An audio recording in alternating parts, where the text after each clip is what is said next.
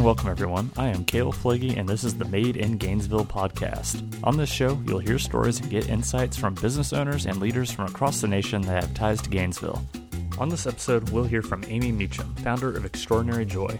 Extraordinary Joy is a nonprofit that funds research into an ultra-rare X chromosome disorder that affects Amy's daughter. The disorder is so rare that they have only identified 20 other children in 7 different countries with the disorder. We'll talk about how the disorder impacts the lives of those who have it, what research is being done to treat it, and how the research can be used as a model to treat other ultra-rare disorders and diseases. Enjoy!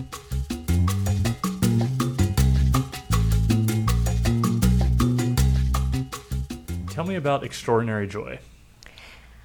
My husband, Tony, and I started the nonprofit in 2016 after getting our daughter's diagnosis and realizing it is so rare that no one else in the world is studying it. I am a scientist, so when I looked up the 76 genes my daughter is missing on her X chromosome, I knew that we had to find answers. Most rare diseases are caused by one single gene. These rare chromosome disorders usually involve many genes and are quite complex. So how exactly rare is this X chromosome disorder? I have found only about 20 other families in 7 different countries, including those in Europe, South America, and United States. And even these 20 children that I found are quite different in their deletion. XQ27 and XQ28 describe specific regions of the X chromosome, which is packed full of important genes for neurological health and well-being. So what I have found is that there are more coordinates that are needed to help us find out exactly what genes are missing. XQ27 and XQ28 don't exactly tell the whole story.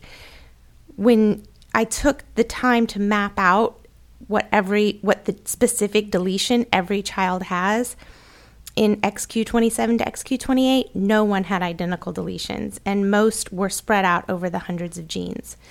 But nevertheless, we started this support page so that we could have someone.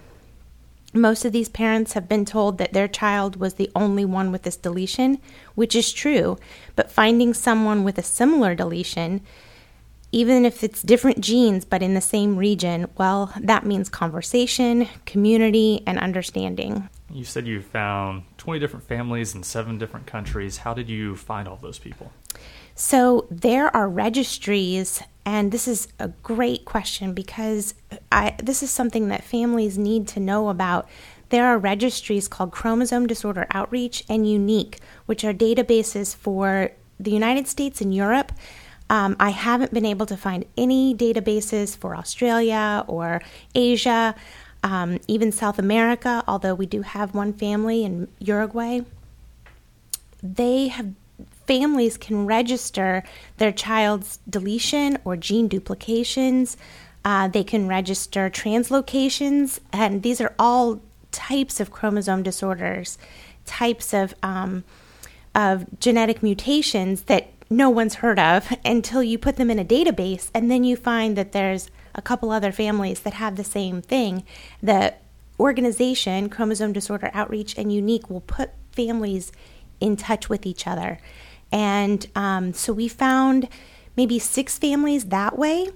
And then when we started our website and our a private Facebook page, then families were finding us. They were able to do searches and they'd put in maybe XQ27 deletion, XQ28 deletion, and they would find us. Even geneticists at hospitals were able to point new diagnosed children to us so that they had a resource. So we found another 15 that way. You said you started a support page. Is that like a web forum or, like you said, the Facebook private group? Yes, so we have a Facebook private group where just the 21 families interact with each other, and we're able to ask about some of the common things that are going on. And a lot of times they'll post a question like, hey, my child's having this issue. Anybody else have this experience? And sometimes it's crickets out there because there's only 20 families and they may not have those experiences, but a lot of times it's very similar, and conditions like autism behavior and intellectual impairment, the sleep disorder, eating issues. A lot of them have food aversions or food like sensitivities. A lot of them have similar types of epilepsy or conditions that then the parents can ask about, and we can talk about what medicines the kids are on and what we can for their seizures or certain things, or what therapies they've tried, like for occupational therapy, for instance, like how to get them to eat, how to get them, to have less sensory processing issues. So that's a big resource is our private Facebook page, but we also have Extraordinary Joy has a Facebook page as well as a website. We're also on Instagram and Twitter, and that way, really, you can search us in Google. You can search XQ27 deletion and find us, and so we're hoping that people will be able to find our resources. You said that you took the time to map out the deletions. I understand that you're a scientist yourself. How has that background helped you when it comes to working on finding a treatment for this disorder? So mapping out the deletion has allowed me to see that there are so many, that the children are very unique, very diverse in the types of, in the area that is actually deleted. My daughter is missing 7.6 million bases of DNA. Some of the kids are missing 10 million bases of DNA. Some of them are missing less than 1 million bases of DNA. And just for context, is that a lot? It is a lot of DNA. Okay. So most rare diseases are one gene, and one gene is usually in the order of thousands of bases. But we're talking about, for my daughter, it's 76 genes she's missing. And those genes all cause different disorders themselves. So out of the 76 genes she's missing, 3 of them have known diseases associated with them. And then several of them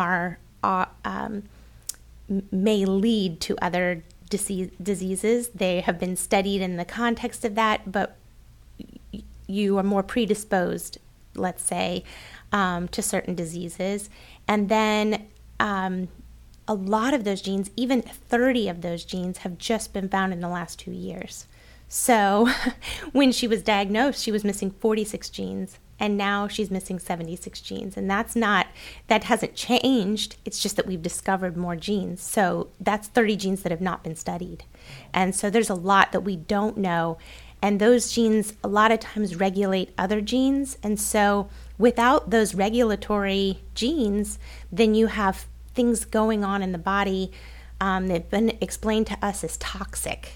So her cells are overloaded with toxic proteins. And so that often will kill the cell. So brain cells specifically have a harder time staying alive. These neurons that are constantly being produced in the average child can mature then to an adult brain, right?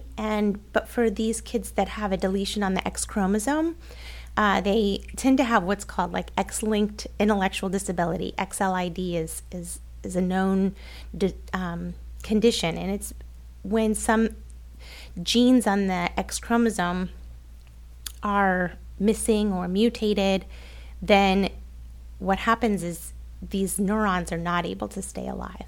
This is common with a disorder called Fragile X syndrome. That's one of the syndromes my daughter has as a result of missing the gene FMR1.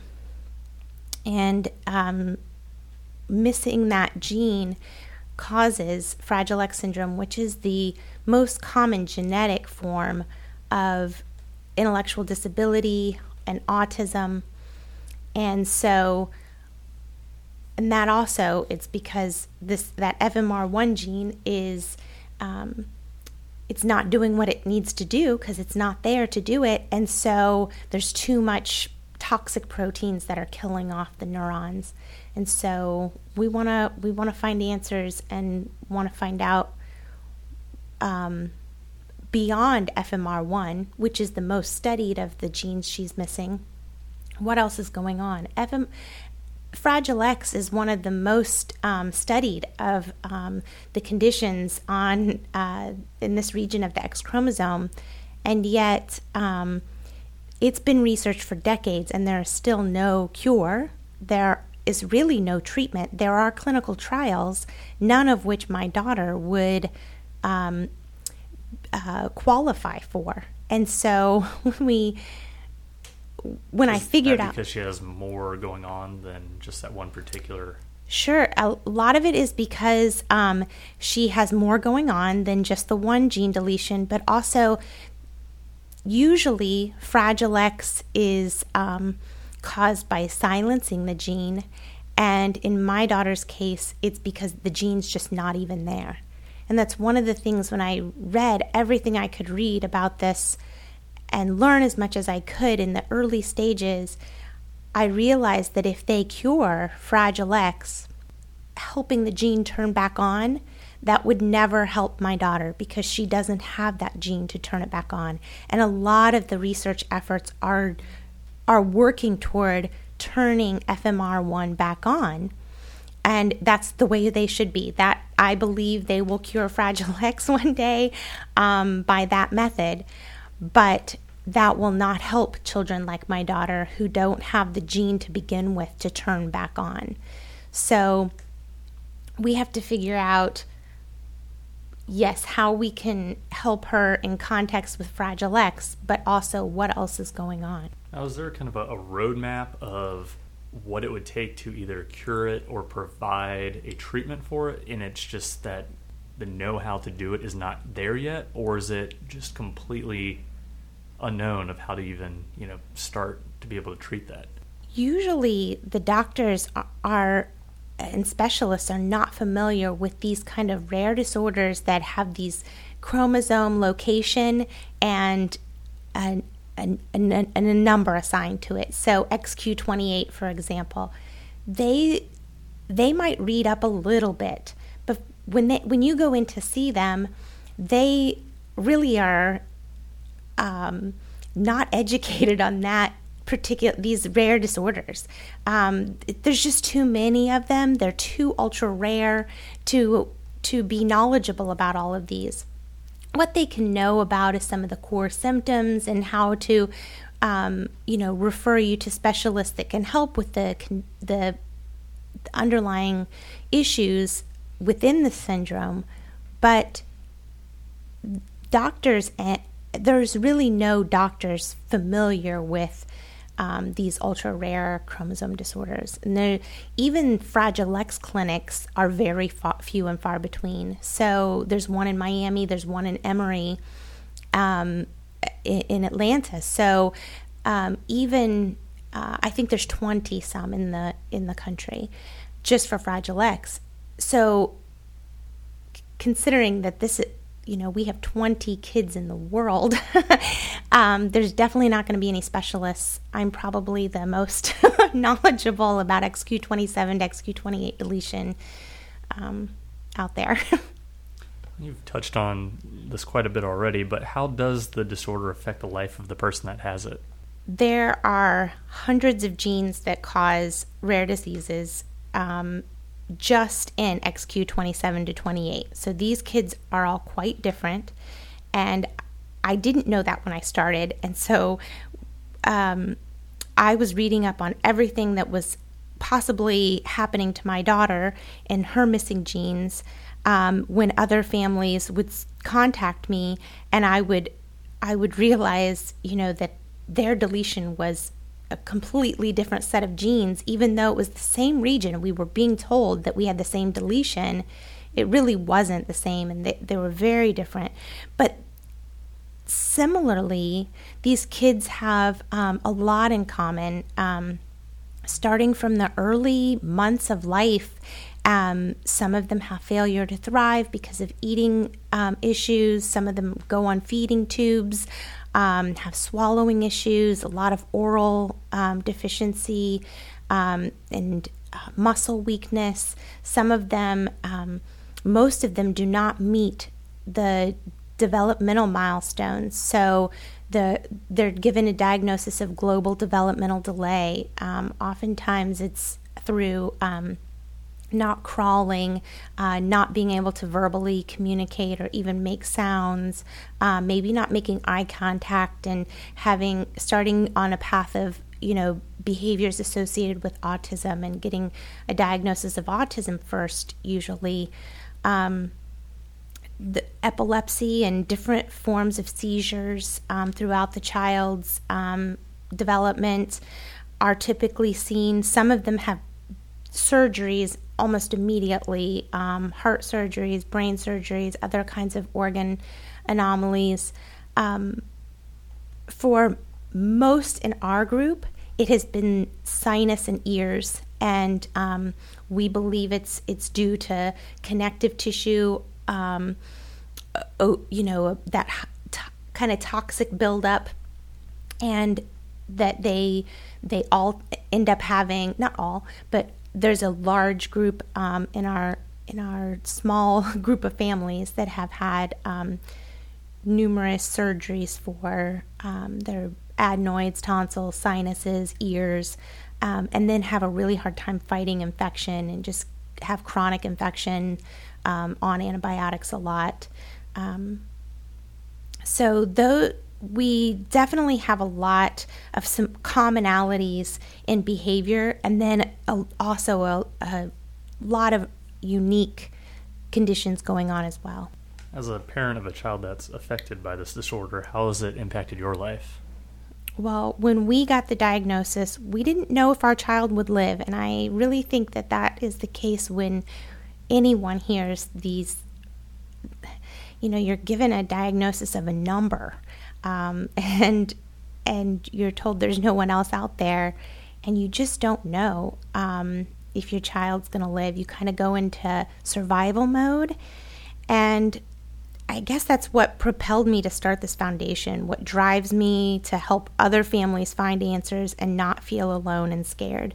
Being told by your child specialist that you would need to become the expert because it is too complex for the doctors, well, that has had a profound impact on my life.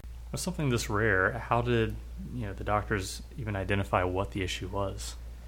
It was actually our daughter's physical therapist that alerted us and started us on a path for diagnosis. We were so thankful to the occupational therapist, speech therapist, physical therapist that was working with our daughters from early months when she wasn't meeting milestones, and we got involved with early steps, early intervention.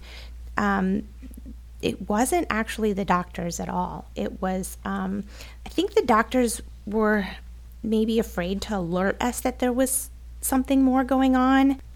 It became frustrating for us later when we realized that there was something going on and we could have had answers sooner. We could have looked into things sooner.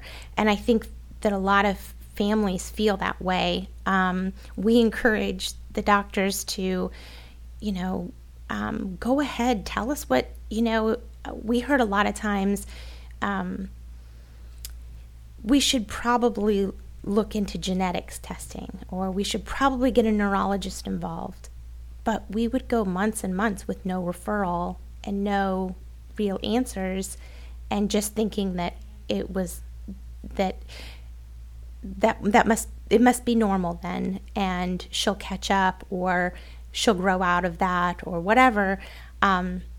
But it was the physical therapist that basically wrote a book to our doctor saying why we needed referral to neurology and genetics, and that launched us into the right path. Meanwhile, my husband and I were just driven to find answers for our daughter's sleepless nights. She would wake up on what we thought was maybe pain or seizures. We didn't know. She was constantly having infections. And then, of course, she had the developmental delays and not meeting the milestones like crawling and walking. She couldn't tolerate solid foods or even make verbal sounds. So we were looking up these symptoms, and I just started reading everything I could, and I came across a syndrome that I thought she might have that was caused by a chromosome disorder. And so I reached out to the author of the publication. He's here in Gainesville, Florida.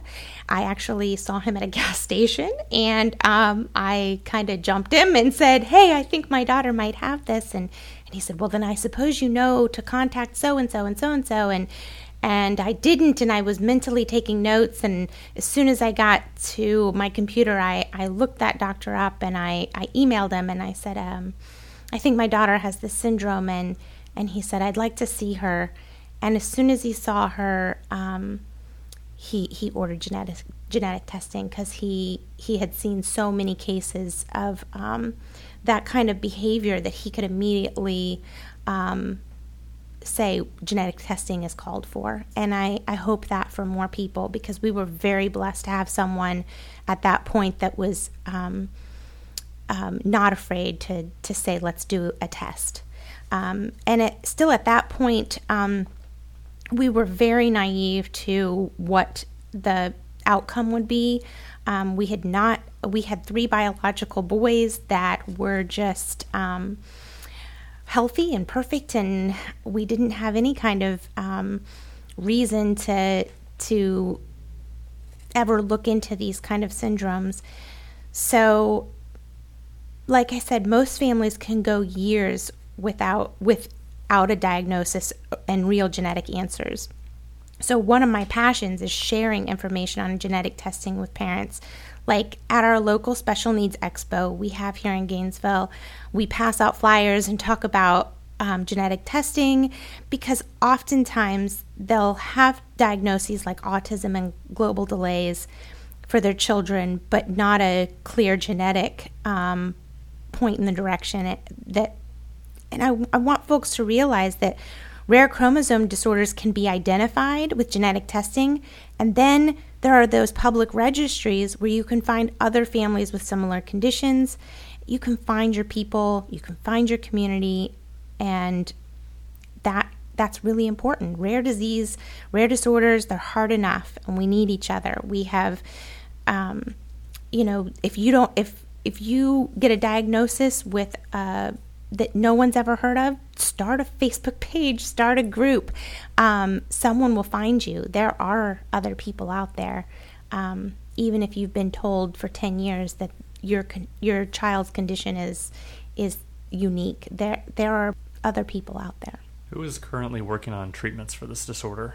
Extraordinary Joy has funded 7 scientific teams at the University of Florida to study XQ27 to XQ28 deletion in different ways, from metabolomics to neurophysiology to altered pathways that can be targeted by treatments. We have given $130,000 to pathologists, neuroscientists, even chemists. This year we brought on board a pediatric researcher who even studies an XQ28 disorder, and we're really excited about the kind of knowledge that she brings forth, and she is expanding the research to more kids with the disorder. We're going to be able to really expand the research this year. So no one was studying this before Extraordinary Joy. There were a couple case reports, but that was about it. There was, basically case reports of, hey, these kids with this deletion have Fragile X, have Hunter syndrome, and here's their symptoms, but then there was no follow-up. Like, what happens down the road? Do they mature? Did these kids grow up? Did these kids die? What happens? So the case studies just kind of laid out, here's some issues.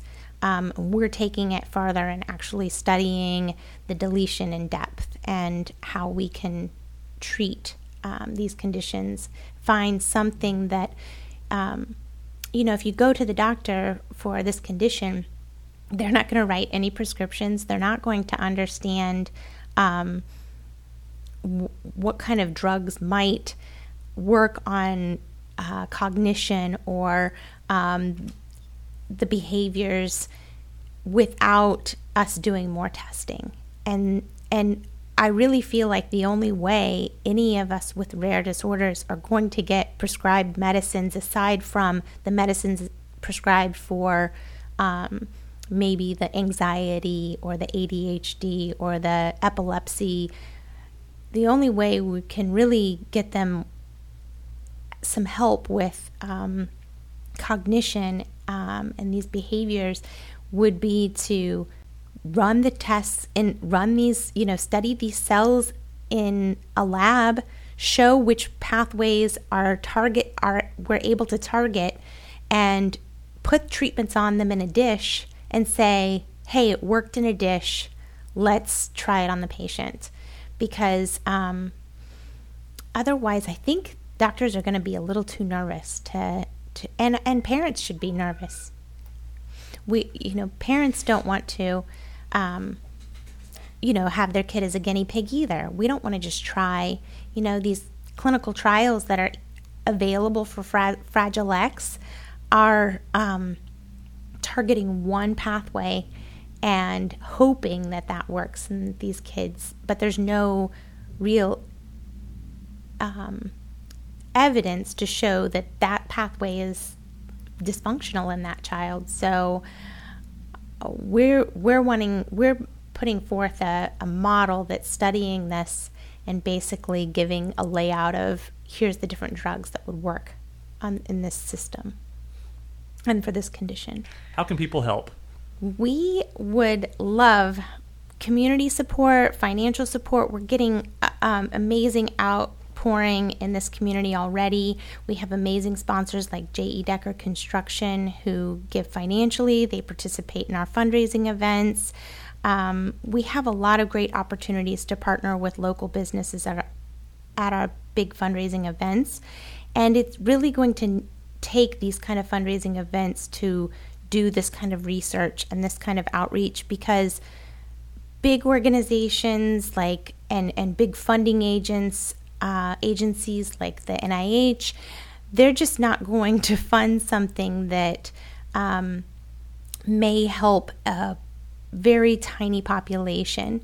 And until we show how big of an impact we can make in the community of autism and epilepsy and intellectual disability with this type of research, and how much we can hopefully develop a model for studying rare diseases and rare disorders with these large chromosome abnormalities, then we really can't write grant applications.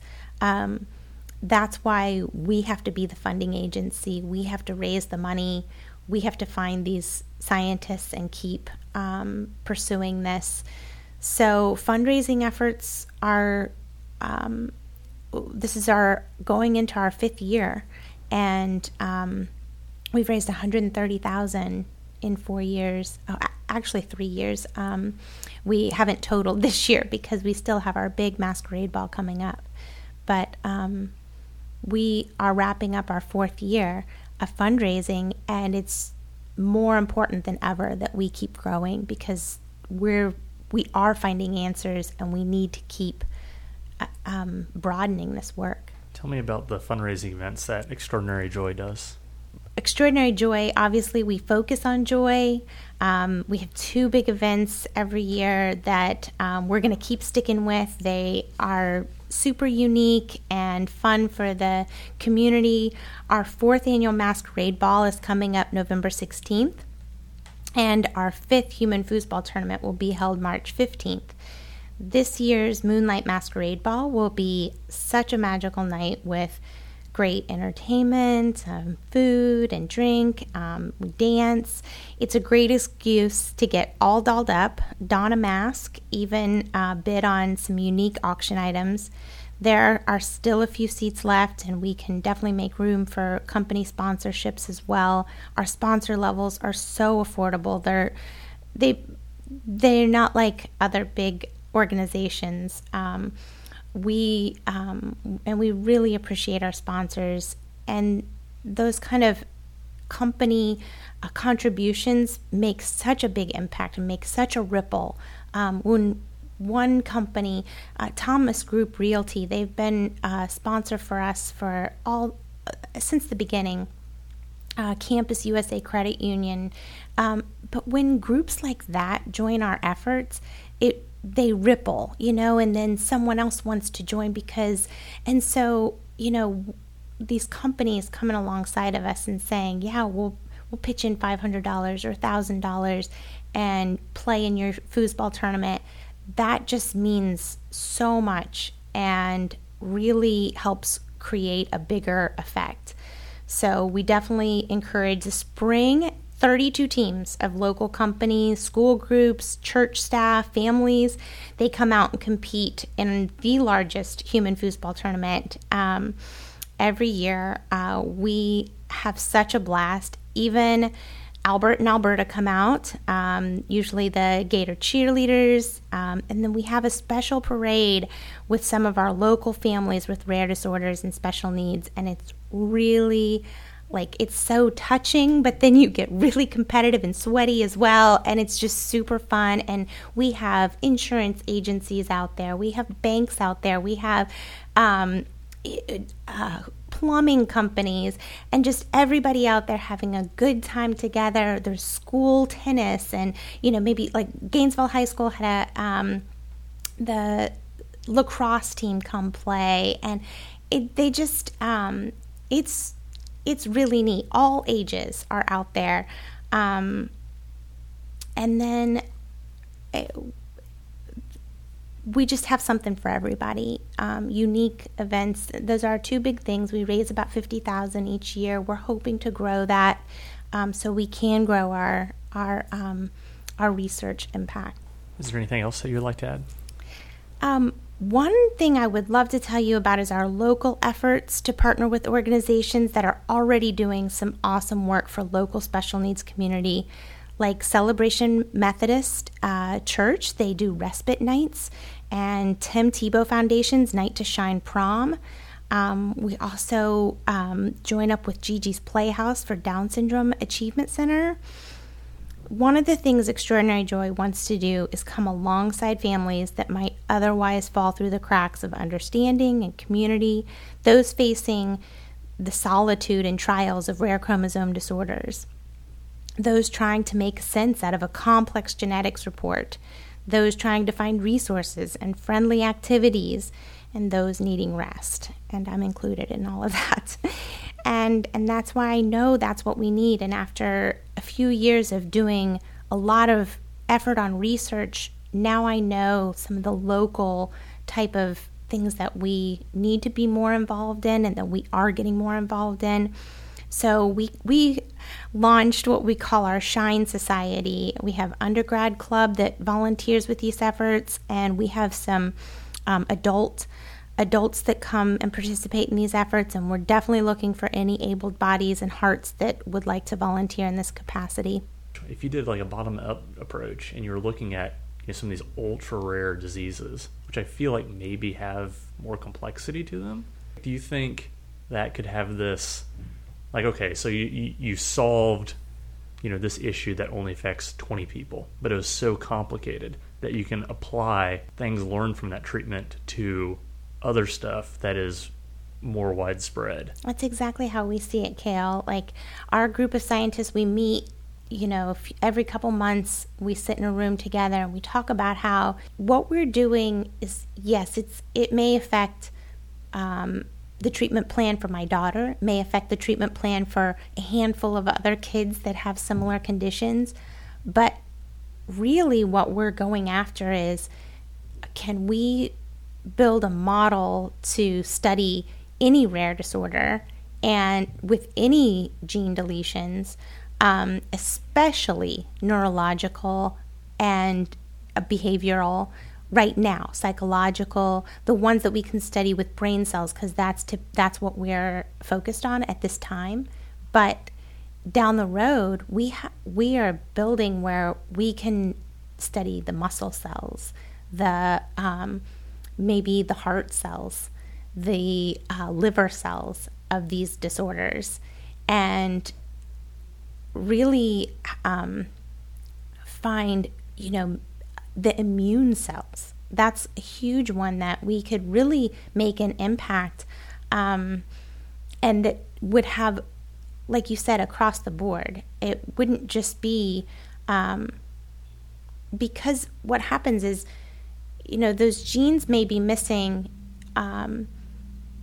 from my daughter in a very organized manner, but someone that goes in with another condition may never have been diagnosed with a certain genetic condition, but now is having issues that may stem from the same gene or pathway that is affecting my daughter, and we can find those answers through studying her cells, but now we see that they're affecting other people through the same pathways and the same similar conditions, but not a deletion necessarily. Well, thank you for coming on the show.